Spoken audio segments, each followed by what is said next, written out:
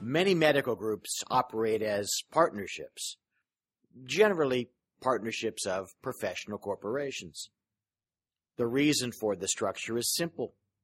It allows maximum flexibility in terms of each owner's management of his or her related business and tax attributes, while preserving a high degree of protection from liability.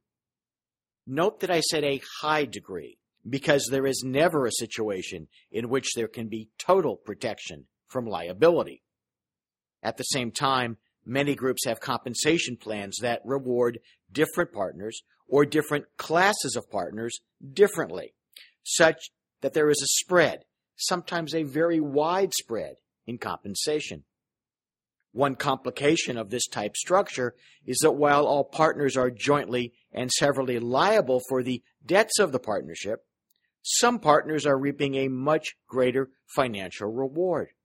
And in some instances, that reward is not tied to the fact that they are devoting more time or harder effort or even smarter effort to the venture.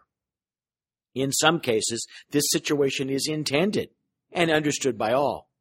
But in others, it's a situation arrived at blindly.